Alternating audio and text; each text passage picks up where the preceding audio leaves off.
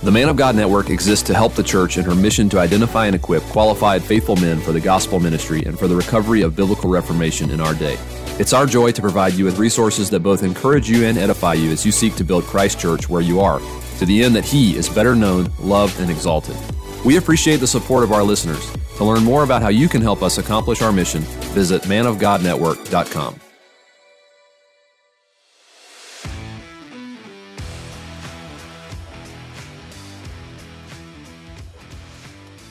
Covenant Podcast exists to equip listeners with theological content from a 1689 Baptist perspective. We pray you find this resource edifying, faithful to Scripture, and Christ exalting. Now, let's get started. Welcome to the Covenant Podcast. Jimmy Johnson here with my co-host Dewey Dovell, and we have the privilege of having Jake the Baptist Stone on with us again. Jake, welcome back to the Covenant Podcast. Great to be back with y'all. So, Jake, it's been a while since you've been on our podcast. Would you please tell our audience a little bit about yourself? Yeah, it's great to be back with y'all. I since the last time that I would have been on the podcast back at the beginning of 2021, I stepped down from the pastorate that I was serving at in Mississippi, and in June of last year moved to Louisville, Kentucky to begin studies at the Southern Baptist Theological Seminary. And so I have been here, hard to believe, almost a year and a half, just wrapped up my third semester here at the seminary. I also work on campus at the library and have the privilege of being a member at the Reformed Baptist Church of Louisville, where one of our pastors, Jim Savastio, was on the podcast with y'all some time back. And it's been a great experience for me, both being a member there and studying here at Southern, just for me in this portion of my life. And it's been a good experience for me, and very thankful to be here. Well, Jake, it's a delight to have you back on today. You're a dear friend, and you have been instrumental in our lives, particularly in shaping our thought about Baptist theology, piety, and practice. So we are so grateful to have you here today, brother. We're also grateful for our discussion today on a very important figure in American Baptist history. And you are definitely the guy to have this discussion, that figure being none other than Isaac Backus. So as we look to get our conversation started, perhaps you'd be willing to give us just a biographical sketch of Isaac Backus to get us started for the rest of our time together today. Yeah, so Isaac Backus is really one of the most influential early, what we would say, colonial/American Baptist. And he was born on January 9th, 1724 in Norwich, Connecticut. And his family was a part of the first Congregational Church there in Norwich. And so, as would be expected, he is sprinkled as an infant. This is the church that he attends growing up. His father dies in 1740, and so his mother is now a widow with 10 children and a 6-week-old infant. But it's very interesting that his mother will become very influenced by the preaching of George Whitefield, and the First Great Awakening really makes an impact on the Backus family. And it would be a little bit about a year later after his father's death in 1741 that Backus has what he would describe as his experience of saving grace while he's plowing out in the fields. And really his conversion narrative and the impact that Whitefield and that preaching has on his mother, they become what is known as New Lights.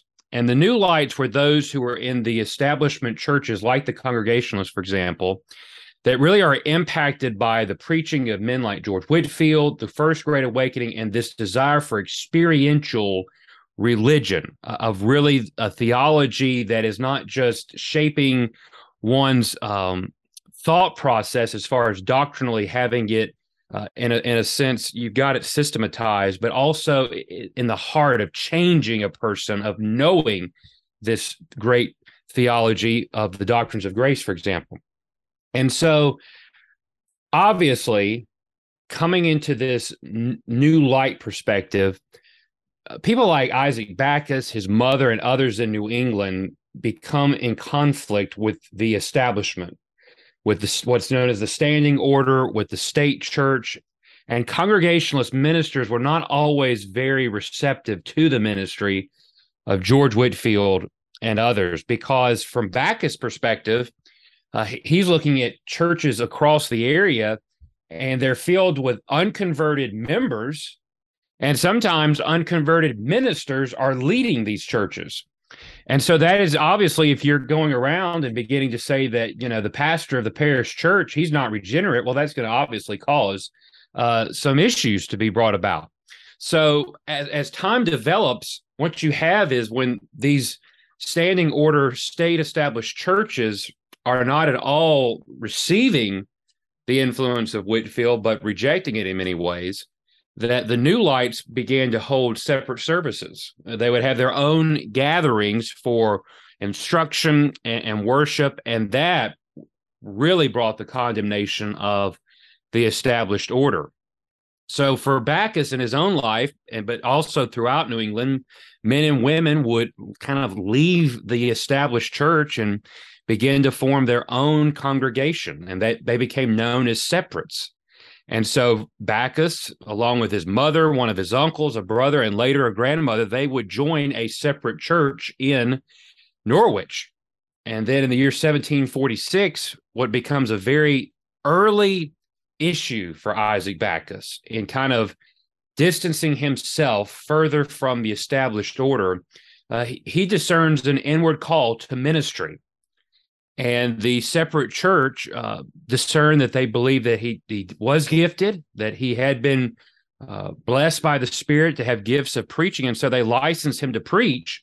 And he begins an itinerant ministry, going into parts of Connecticut, Massachusetts, and Rhode Island, preaching in different places.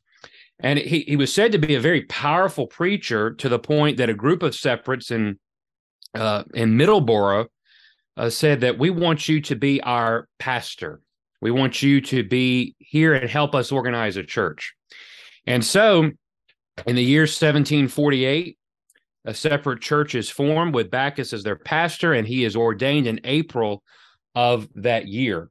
And so Backus already, by these different kind of, shall we say, changes in his life, it's already bringing him into conflict with the established order, to the point where early in his ministry, he refuses to pay the state mandated tax that was to support the establishment church, to the point that he is threatened with jail if he does not pay it. And he was pretty insistent that he wouldn't.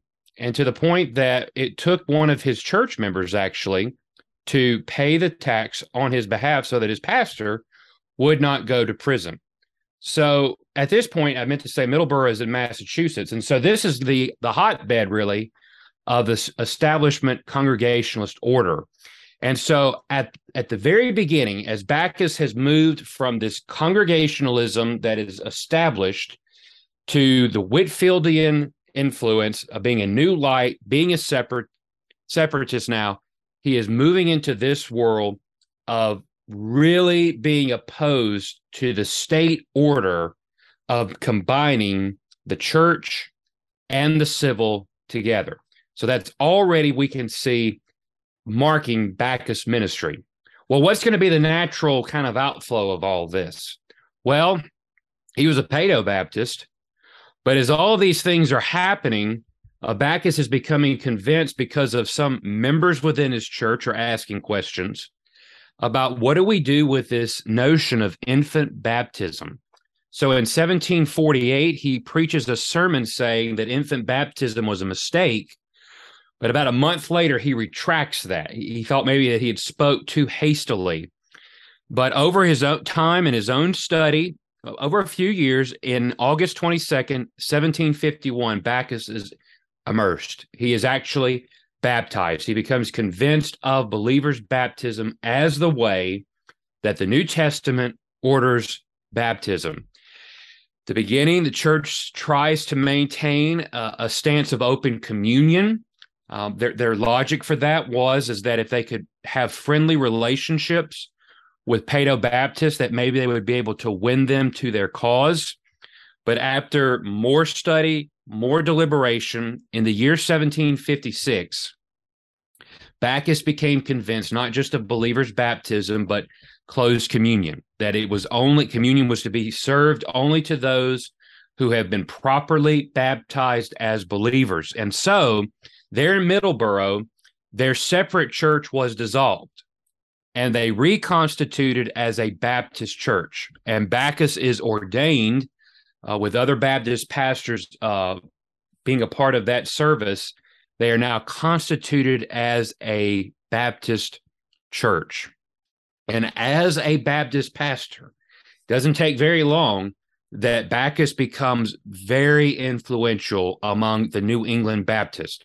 There's a few things to know about him as far as in his Baptist ministry. He is a confessional Calvinistic Baptist. He stands in the tradition of the Second London Confession. He's very influential in the founding of what was then known as the Rhode Island College, which becomes Brown University there in Rhode Island. He is also very much a part of the founding of the Warren Association in 1767. And both of those institutions, Brown University and the Warren Association, are outgrowths of the Philadelphia Baptist Association. And when we're talking about Baptist life in America, the Philadelphia Association is really, it's known for a reason, that the mother association, for a purpose, because so much of Baptist life grows out of what's happening there in Philadelphia. The Warren Association becomes very important in the cause of religious liberty and the American Revolution. They form what is known as the Grievance Committee, and that is in 1769, and Backus is the leader of that committee. At the beginning, they make appeals to King George III. Later, it's to the Massachusetts state legislature, where they're asking for full religious liberty, the disestablishing of the state church, the ceasing of the mandatory taxes that have to go to support the clergy of the state church. And it's interesting that at the very beginning, at the First Continental Congress that meets in 1774, Isaac Backus, along with James Manning was the first president of Brown University, they are sent to the First Continental Congress to appeal on behalf of Baptists for the disestablishment of the state church. And it's said later that John Adams told them, made a comment, quote, "We might as soon expect a change in the solar system as to expect that they would give up their establishment. So Adams was very much, saying there's no way that's ever going to happen. But Backus, really, this puts him in the center of the controversies that will dominate the politics during this period of how do we understand religious toleration, religious liberty, a state church, how is it to be supported, and so forth. So he would remark that during the 1770s, Baptists were having to fight a two-front war. One was a war against the British for civil liberty, and the other was against the patriotic legislators for religious liberty. And so throughout the late 1770s into the 1780s, Backus attends the various constitutional conventions that are held in Massachusetts, fighting for the full liberty and for the ending of the state church. He's also a strong Calvinist in the Edwardsian tradition. So he's very much going to be influenced by Jonathan Edwards. Towards some of the latter part of his ministry, he's concerned with what he sees as growing Arminianism among Baptists in New England, and he takes up his pen and writes against that. He also is sent by the associations in New England down to the South to see the revival that's taking place among a group known as the Separate Baptists down there, and really comes back and reports about how God is growing and moving among Baptists in the southern colonies / states. And it's very interesting that Backus would have held to a form of postmillennialism. And really the end goal of his postmillennialism was that everybody would essentially become a Baptist. Would we all? That would be the end result in a sense on this earth. But I think maybe he don't know if I fully would hold to his eschatological views. We would say tongue-in-cheek that everybody will be a Baptist on the other side of glory, but I don't know if we exactly would say that'll happen here on this earth. And lastly, it's really interesting that Backus is also a historian. He pens volumes on the history of the Baptist in New England and really has a concern with Baptists knowing their tradition and where they've come from. And really, when you see his writings on the history of the Baptist, you can see how Backus very much sees himself in the line that goes back to, on the American side, to Roger Williams, to John Clark, to Obadiah Holmes, and others. And so he's a very fascinating man. He writes prolifically. He is a polemicist, but he is also a pastor and a preacher and a church historian. And that probably was way too much biographical information, but there it is. Well, no, we appreciate good, long, not so much biographical sketches, but biographies on our podcast.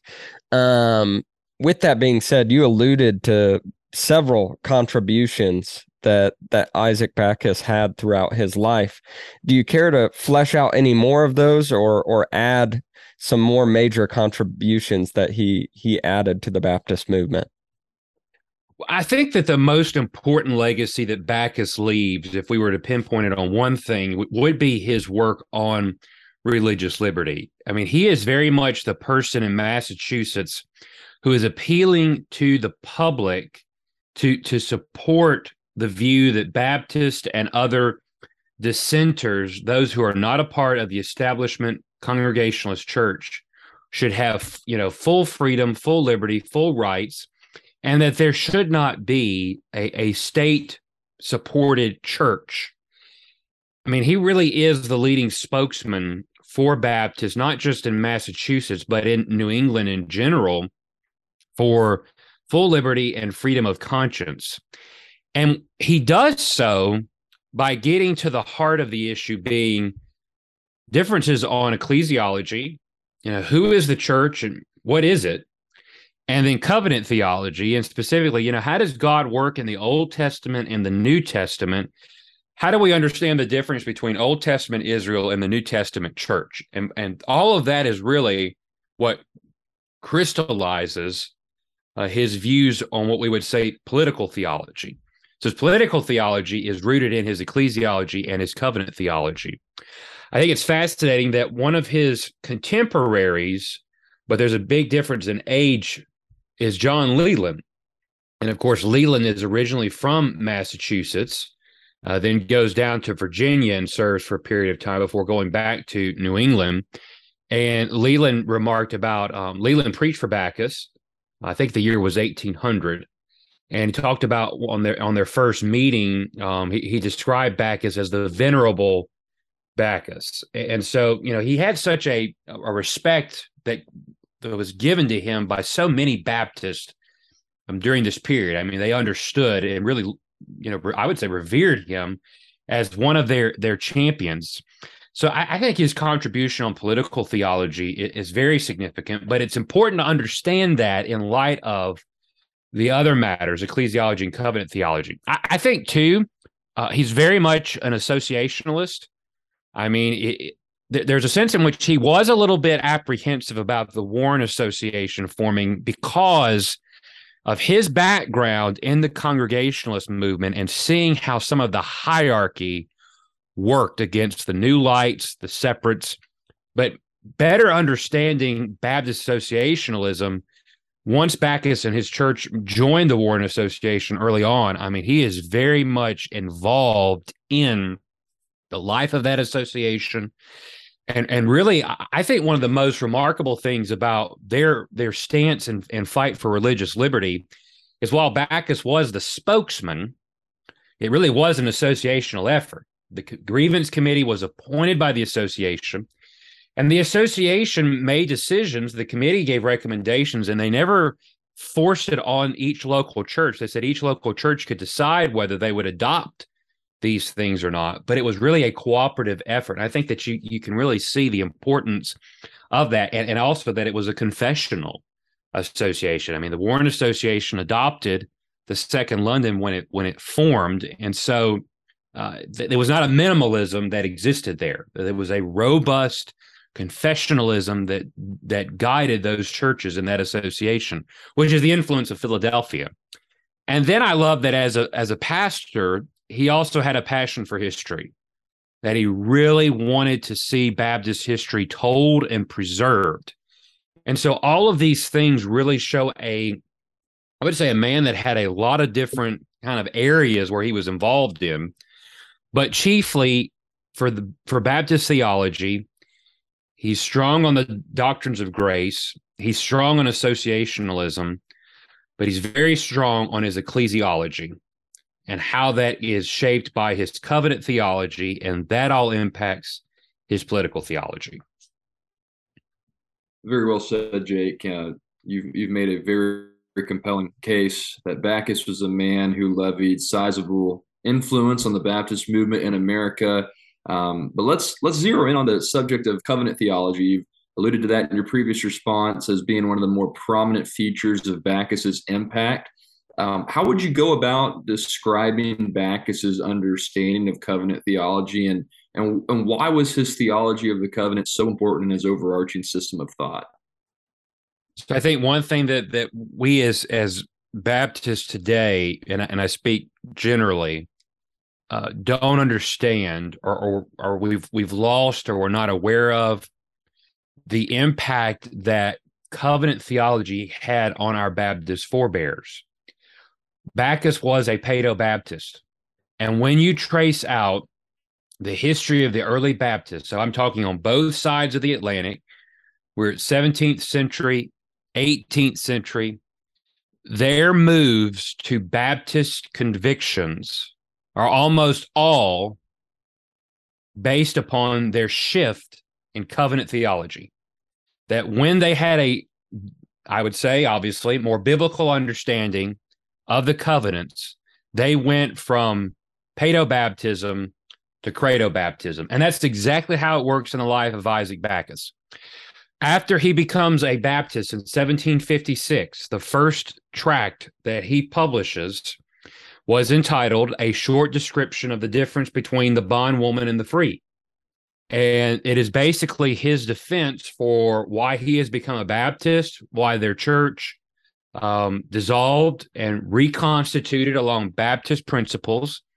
And he goes to Galatians 4, 22 through 31, the bondwoman symbolizing Hagar and the earthly Jerusalem, the old covenant, and then Sarah, the free woman, the heavenly Jerusalem, representing the new covenant, the gospel covenant.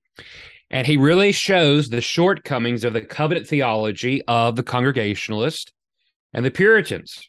This is a work that is his own explanation for, in his life, why he has come to reject the way things have been, the way he was brought up, and how the Puritans and Congregationalists had done baptism wrong in his life. And I think it's quite remarkable that Backus stands in this line of these Baptists, of his covenant theology being refined and bringing him to the Baptist cause. Now, in this work, the major influence on Backus that he cites is John Gill. He quotes Gill at length several times through this piece, and what he's trying to do using Gill is to show the Baptist view on the covenants, that there is a distinct legal covenant that is the old, and a gospel covenant, which is the new. And Backus joins Gill in seeing how the bondwoman represents the Jewish church, Old Testament Israel, and the free woman represents the gospel church, which is the new covenant. And it's fascinating that Backus essentially uses Gill and says that the New England Puritans made the same mistakes as the old world, the old England, Paedo-Baptists did, and that they failed to see the discontinuity between the Abrahamic covenant and the new covenant. What they had done was just essentially using circumcision, read all of the Abrahamic covenant right into the new covenant, and that's how they get that their view that circumcision is now just infant baptism. And so he said that the failure to distinguish between the two covenants was why the Paedo-Baptists in New England, specifically the Congregationalists there in Massachusetts, had believed they had the same responsibilities as Old Testament Israel.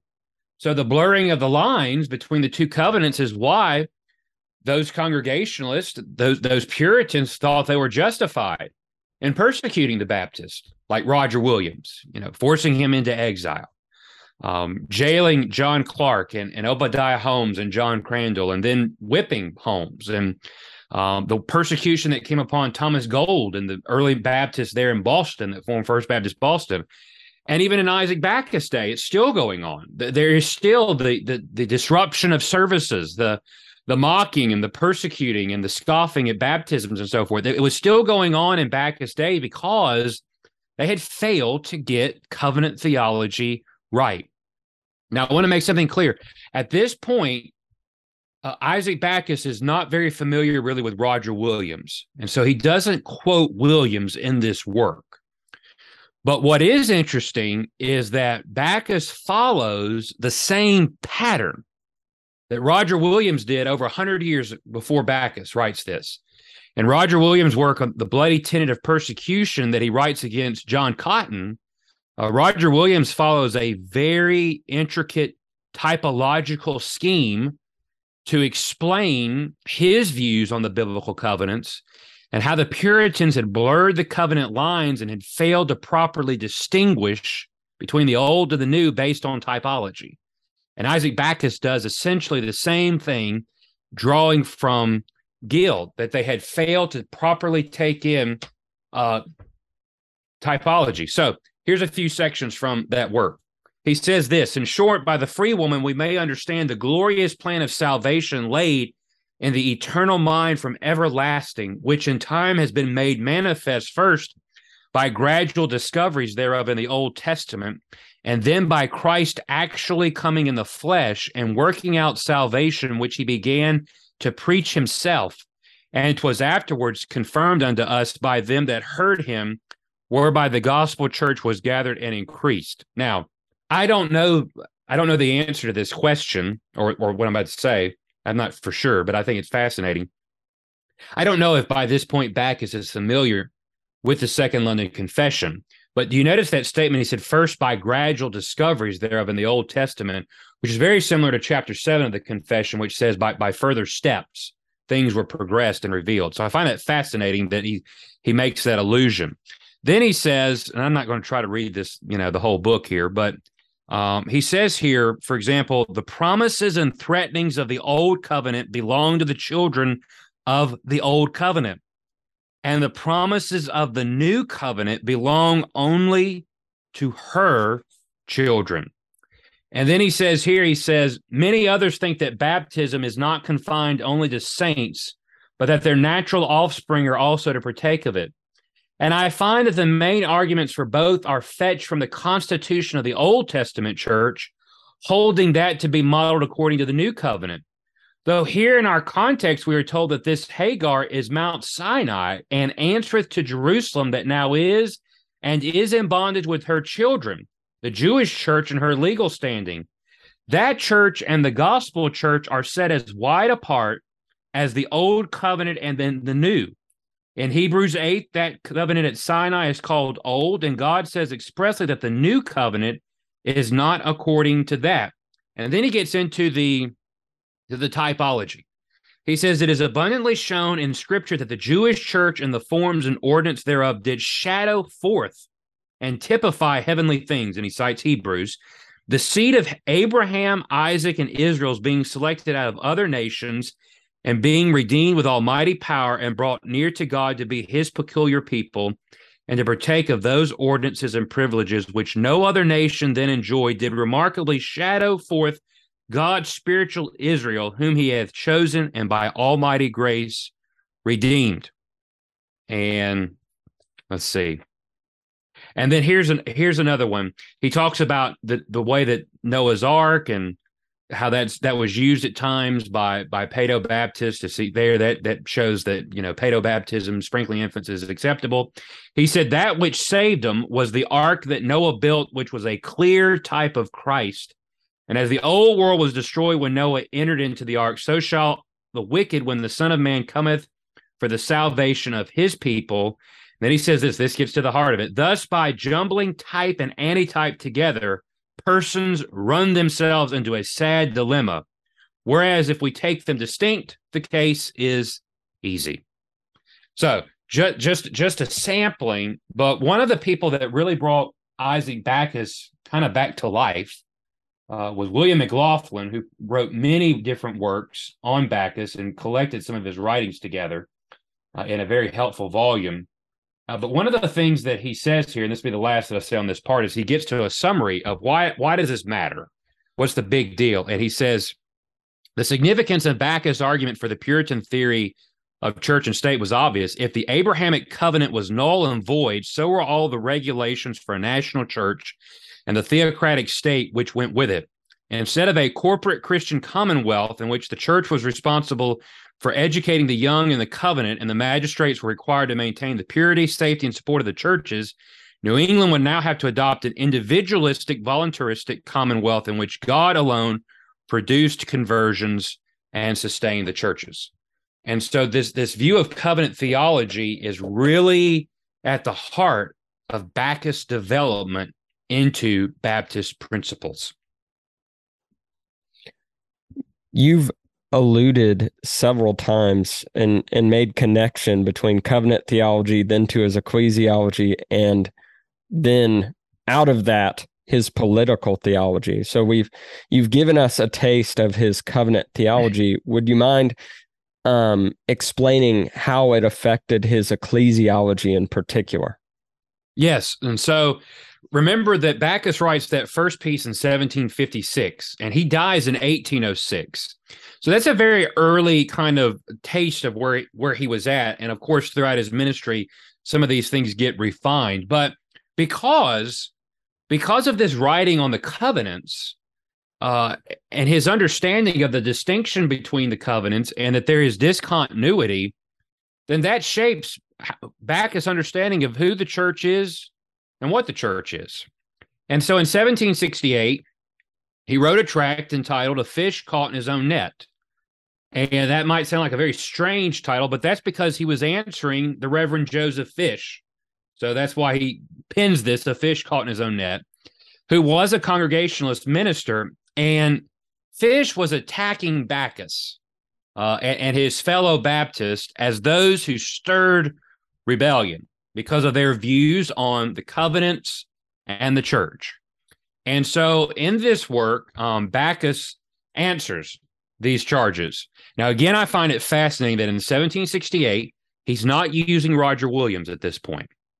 But who he does cite is Gill. Gill is, again, a big presence here. But also he draws from Jonathan Edwards. And then one of Backus' favorite tools that he has in his kind of engaging in these things, his weaponry, is he likes to use Congregationalists against Congregationalists. That's one of his favorite things to do. And so what he does in this work is he goes back to the Cambridge Platform. The Cambridge Platform was written in the 1640s by Congregationalists that came to New England that was to describe how their churches were to be governed. And what Backus does is he cites John Owen, Increased Mather, and Jonathan Edwards. And essentially what he says is to his contemporary Congregationalists, you have moved away from your forefathers.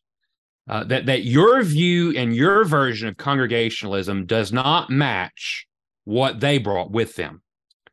And so he basically says that what we're trying to do as Baptists is really follow the pattern of original Congregationalism that the first settlers of Massachusetts held to, and that the modern ones had abandoned. So listen to some of the statements he makes here. So this is in this work, A Fish Caught in His Own Net, and you see how his view of the covenants is shaping how he sees the church. So he says, quote, "The Holy Ghost calls the orders and laws of civil states ordinances of man." And that's from 1 Peter 2:13. "But all the rules and orders of divine worship are ordinances of God. And it defiles the earth under its inhabitants when these laws are transgressed and ordinances changed. He says the civil magistrate's work is to promote order and peace among men and their moral behavior towards other, and immoral behavior may be restrained or forcibly punished. But the work of gospel ministers is to labor to open men's eyes and to turn them from darkness into light and from the power of Satan unto God. And as any kind of force tends to shut the eyes rather than open them, therefore Christ's special orders to his first ministers were, freely ye have received, freely give. And so he's really making it clear that it's the role of the church and the state are distinguished because the church is the ones responsible for preaching the gospel, and those converted are then to be a part of the church. And when you have blended the covenants, you've blended church and state. And so now being a citizen of the state and a member of the church have become the same thing. Now, he makes a point, and he says that, at the beginning, our Congregationalist forebears, that they wanted to make sure that only the infants of people that were converted, that were marks of regeneration, that they could be sprinkled. But over time, and you see this by Jonathan Edwards' ministry, they had been forgotten. That had been lost, and it had just been so confounded. And he says later, all of these views on the covenants, the distinguishing, he says, quote, that this leads us down to the root of all, namely the matter of a gospel church. We have already seen that Mr. Fish supposes that the Christian church is made up of the same materials that the Jewish church was. But the Cambridge platforms, here we go, he's using Congregationalists against themselves, expressly says the matter of a visible church are saints by calling. And then this is where he really kind of, I would say, sticks the dagger in. And that the church under the law was national, which since the coming of Christ is only congregational. And he will say, if that's the case, then how can you have a state church? It doesn't. He says in one place that the Congregationalists came over here fleeing the Amendment. They wanted liberty and freedom. But as soon as they became the power, they acted exactly like the Church of England did. And then he even alludes to says even like Rome. Because once they got power, ought to maintain their power by stamping out any dissent. And the last little bit, he says, the confounding of civil and ecclesiastical affairs together has done amazing mischief in the world. This was the worst mistake that our fathers brought with them to this land.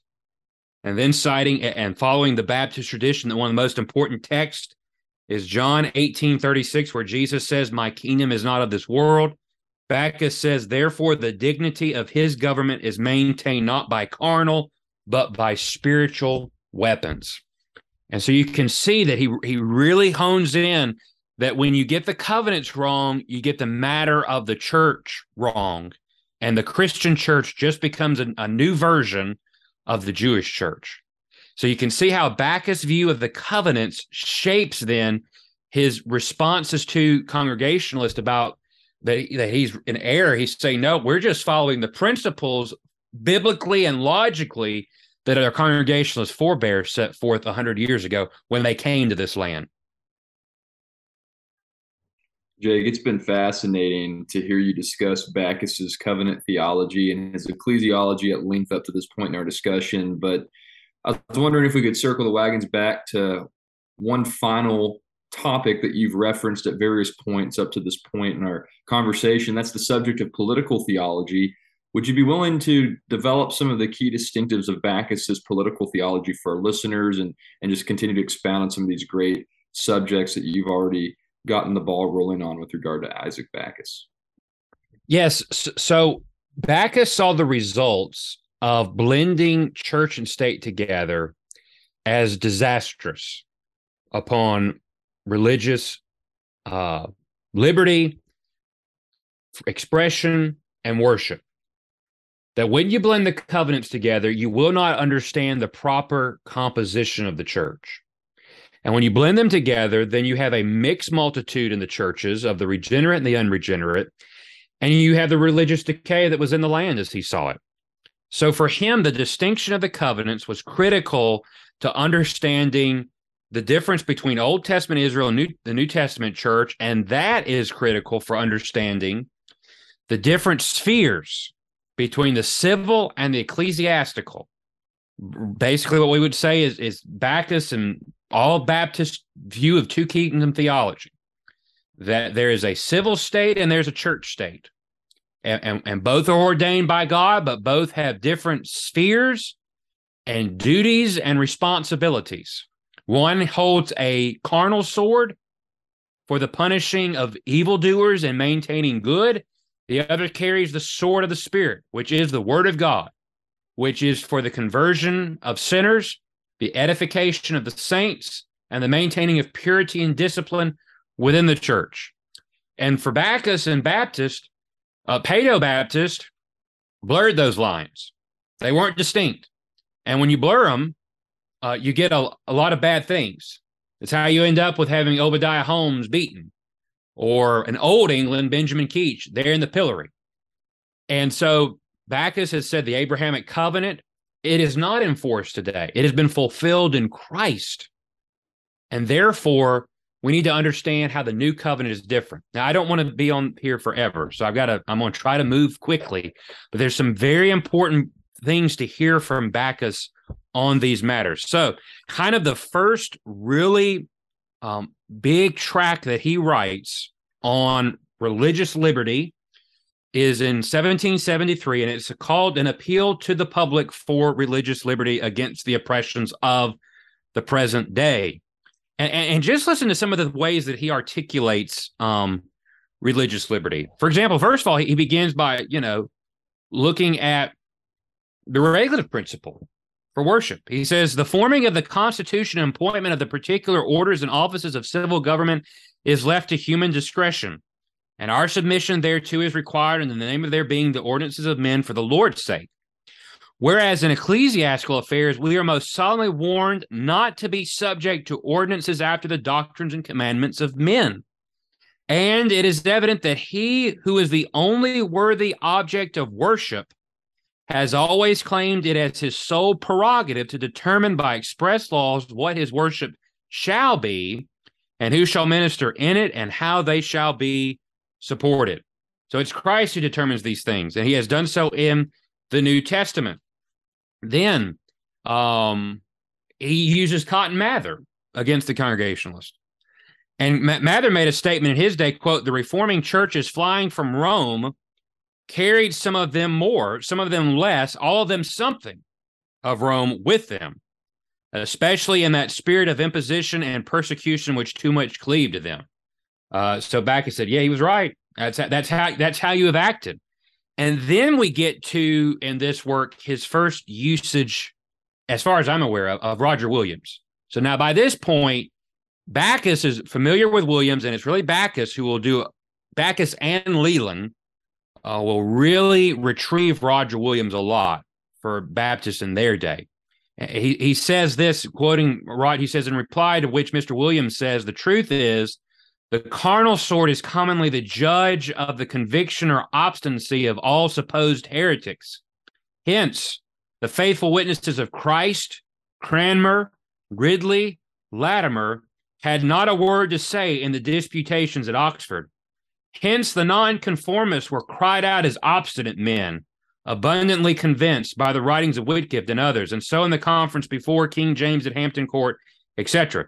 So, he's really pulling from Williams and says, look, we stand in the same line as all of those who have been persecuted by the carnal sword. And then, I love it that in this work too, he says, at the same time, we are far from charging all the evils we complain of upon the whole congregational denomination without distinction. For we believe there are many among them in various stations who are solely grieved at these oppressions. We are willing also to make all the allowance that is reasonable for the influence of old customs, education, and other prejudices in those who have injured their neighbors in these affairs. But is it not high time now to awake and seek for a more thorough reformation? And that's why we can say that Baptists are the thorough reformers. Two more quotes from this. He says, and we freely confess, let me go back up, but in religion, each one has an equal right to judge for himself. For we must all appear before the judgment seat of Christ, that everyone may receive the things done in his body according to that he hath done, and not what any earthly representative hath done for him. And we freely confess that we can find no more warrant from divine truth for any people on earth to constitute any men their representative to make laws, to impose religious taxes, than they have to appoint Peter or the Virgin Mary to represent them before the throne above. And so you can see Backus has some strong words for the Congregationalist order, the state order. And finally, in this work, he says, I think a very powerful statement. He said, church and state are separate. When they are, the effects are happy, and they do not at all interfere with each other. But where they have been confounded together, no tongue nor pen can fully describe the mischiefs that have ensued. So that's in 1773. For time's sake, I would encourage people to check out in 1779.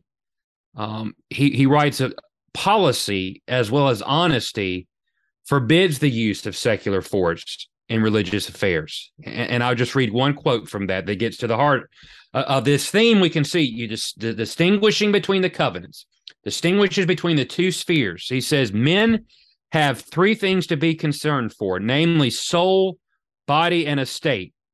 The two latter belong to the magistrate's jurisdiction. The other does not. There is a learned profession suited to each of these interests. Yet every man and every woman have long been allowed that liberty about physicians and lawyers that has been denied them about soul guides. And can my dear countrymen any longer suffer officers to do that out of their province, which they dare not do in it? So he's making it clear that there is a distinguishing between the civil and the ecclesiastical. Now, I want to answer something, because somebody may be listening to this and they're going to say, well, but Backus in the 1780s, he agreed with a statement that was originally put as a condition of office holding in Massachusetts, which said, I believe that Christian religion and have a firm persuasion of it, that legislators had to affirm that. Does that mean that he was blurring the lines? And of course, when in doubt, we read Dr. Tom Nettles. And Dr. Nettles said this. And I would also say that Stanley Grins, who did his dissertation on Isaac Backus, says the same thing. Backus, however, and I'm reading Dr. Nettles here, Backus, however, did not consent to that power in the state. He merely asserts the vow for the sake of arguing that if they really believe Christianity is true, they'll believe what? That Christ alone is head of the church, and none can make Christians but he. In the same way, he turns the phrase in the Constitution that the legislature should make, quote, suitable provision, end quote, for Christian teachers in a way to say that only local churches, therefore, should support ministers, and that only by voluntary offering, since only such provision is suitable in gospel terms. So he's basically using their own language against them. What did Backus believe? Well, in 1779, he wrote himself a draft of a Bill of Rights that the Massachusetts State Convention should adopt in their constitution. And here are 2 points, and I think that you can very much see where Backus stood.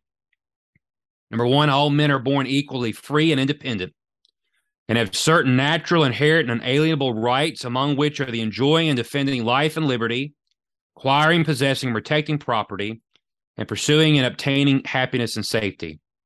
Number two, as God is the only worthy object of all religious worship, and nothing can be true religion but a voluntary obedience unto his revealed will, of which each rational soul has an equal right to judge for itself, every person has an unalienable right to act in all religious affairs according to the full persuasion of his own mind, where others are not injured thereby. And civil rulers are so far from having any right to empower any person or persons to judge for others in such affairs, and to enforce their judgments with the sword, that their power ought to be exerted to protect all persons and societies within their jurisdiction from being injured or interrupted in the free enjoyment of this right under any pretense whatsoever. Backus will join Roger Williams in saying that that even extends to the papist, that Roman Catholics have that right. And so what I would just say, and this is just a small sampling, but I know some men, and I don't want to judge their motivations. I think they're trying to be faithful, but I think it's a total error to try to use this new term magisterial Baptist and apply to Isaac Backus, let alone most everybody in the Baptist tradition. But if I would just take Backus here and reading these portions, these are long quotes. I'm not trying to cherry pick one sentence out of context. I think it would be very hard to apply the term magisterial in any way to how Isaac Backus saw the role of the state and the church. And if I read too much, I'm going to blame Dr. Nettles, because I've been in his Baptist history class and he's read lengthy portions from the primary sources. And I know this is a podcast, but it is important that it's not just my interpretation of Backus. Mm-hmm. It's what Backus himself said. Amen. Amen. With all of that being said concerning Isaac Backus's covenant theology, and then as it pours forth into his ecclesiology and then his political theology, where are some places today that we continue to see the influence of Isaac Backus? I think that really in many ways, how the United States of America developed its view of the separation of church and state, religious liberty, freedom of worship. I mean, this is due to we hear it in Backus writings. His contemporary John Leland in Virginia is very important with James Madison and Thomas Jefferson. And I would say in many ways, there's a reason why in 1920, on the footsteps of the U.S. Capitol, George W. Truett gave a famous address on Baptist and religious liberty. And that really the Baptist cause for religious liberty becomes one of our greatest contributions to the civil state in America. And part of that is due to the influence of Backus. Now, I think there's something very, I want to make clear is that Backus and Leland would have had some disagreements themselves. For example, Backus had no issues with the state having Sabbath laws. He was not opposed to the state using funds to print Bibles, the Westminster Catechism being used in a public school setting to teach. Leland would have opposed those things.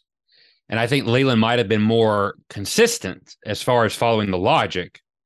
But I think both of those men, while they might have had a difference on application, as far as the foundation for their beliefs, were very much similar. And I find it fascinating that Backus would have been aware of Leland's views and had Leland preach for him. And so even though they might have had some differences as far as the application of the principles in certain places, that was a minority difference. That was a small difference. They held a lot in common. And I think it's a good reminder that as Baptists and I'd say as Christians in general, there can be places on these things that we can disagree with on applications. And that's no reason to disfellowship or in a sense excommunicate. It's just a difference of opinion and application, but the foundation that must be, we must hold that together. And I think you see that in Backus and Leland, and they really are two champions that help fashion and shape the American understanding that I would argue is in many ways it was a Baptist understanding of this distinction between the two. It's not a retreat. I will make something clear. It's not a retreat from the public square. It's not in any way saying we don't comment on issues of morality and virtue and that we're totally silent as far as what political leaders are doing, but it's an understanding of where each thing has its place and being guarded that we don't confound the two. Jake, you are the go-to resource in many cases, at least on social media these days, for Baptist reading materials. You mentioned that you are currently serving in the Southern Baptist Theological Seminary library, and I think it's fitting that we, as we draw near to the end of our conversation today, I think it's fitting that we just ask for your insights on what resources you would recommend listeners in our audience today to learn more about Isaac Backus, and given your exposure to him, where would you look for those to first get acquainted with Backus, and for those who have some familiarity, resources they could turn to as well?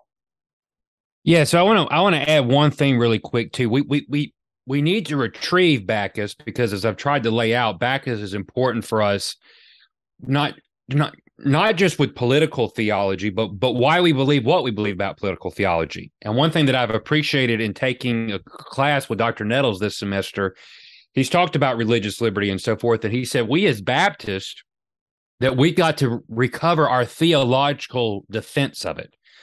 It's been so long here that we've kind of maybe just sometimes drift to the pragmatic. We need to know our theological foundations. And a man like Backus is critical for that, because it's connected to ecclesiology. It's connected to covenant theology. It goes back to regenerate church membership. All of those things are tied.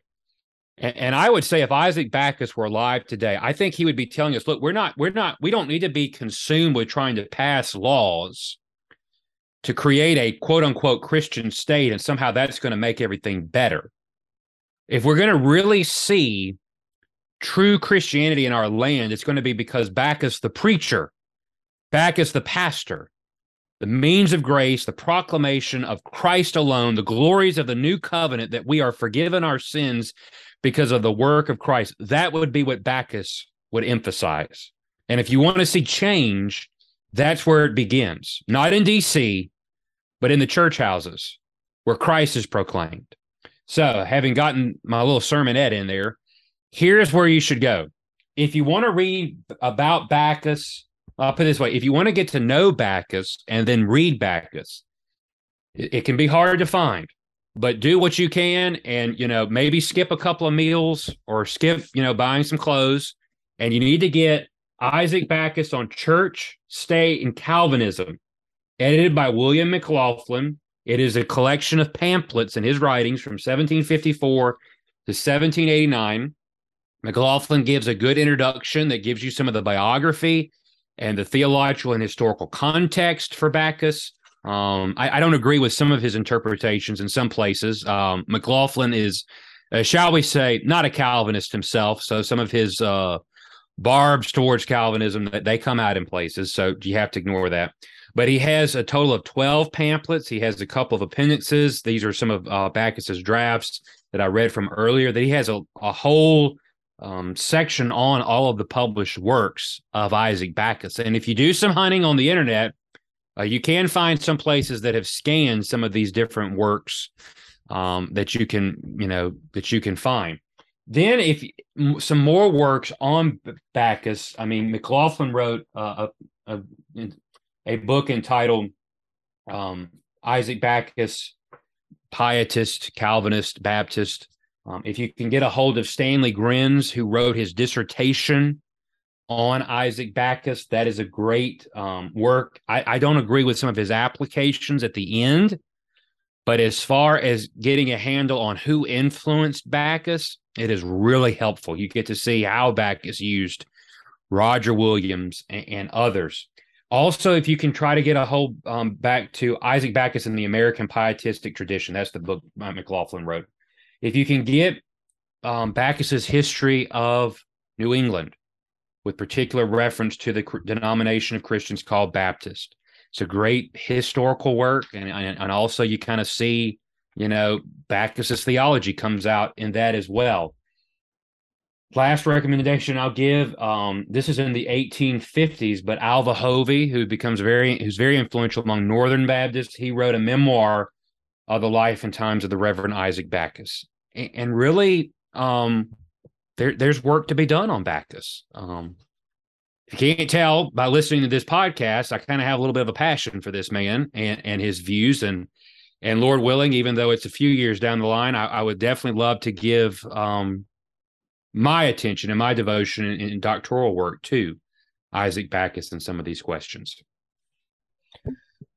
Jake, we appreciate the passion that you have for this man and our theological tradition and our heritage as Baptists, especially those of us who are in America. We've profited from his labor very much. But with that being said, do you have any final encouragement for our audience in light of the discussion that we've had today?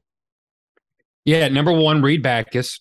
Number two, with all that being said, we want to be careful that we don't believe that somehow the life of Isaac Backus was the glory era of the Baptist, and that is the period. If we could just get back to that time. First of all, it was a very hard time for them. It was not very easy.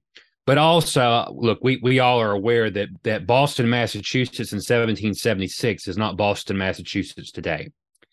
And so I want to always say it's not as if we're trying to reclaim some golden age. We face problems in a sense that they didn't face. However, there are things that are common. They lived in a fallen world, just as we do. And we are having to, again, be able to defend why religious liberty and freedom of worship and so forth is our right, why it's our right. And that's going to require not just political persuasion, but it's going to require theological precision. And I think that's why we can learn from these men. And we apply principles to our modern context. But I would also encourage my Baptist brothers and sisters that sometimes I see some of us kind of parroting and saying things that fit within a state church tradition. That as Baptist, it may sound good in the short term, but long term, it's not what we believe. And we need to be careful not just to give answers or solutions that we think will solve things immediately, but to really think through these things.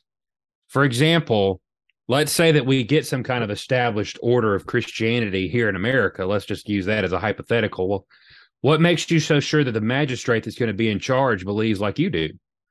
And so that it's all contingent on that person in power being on your side.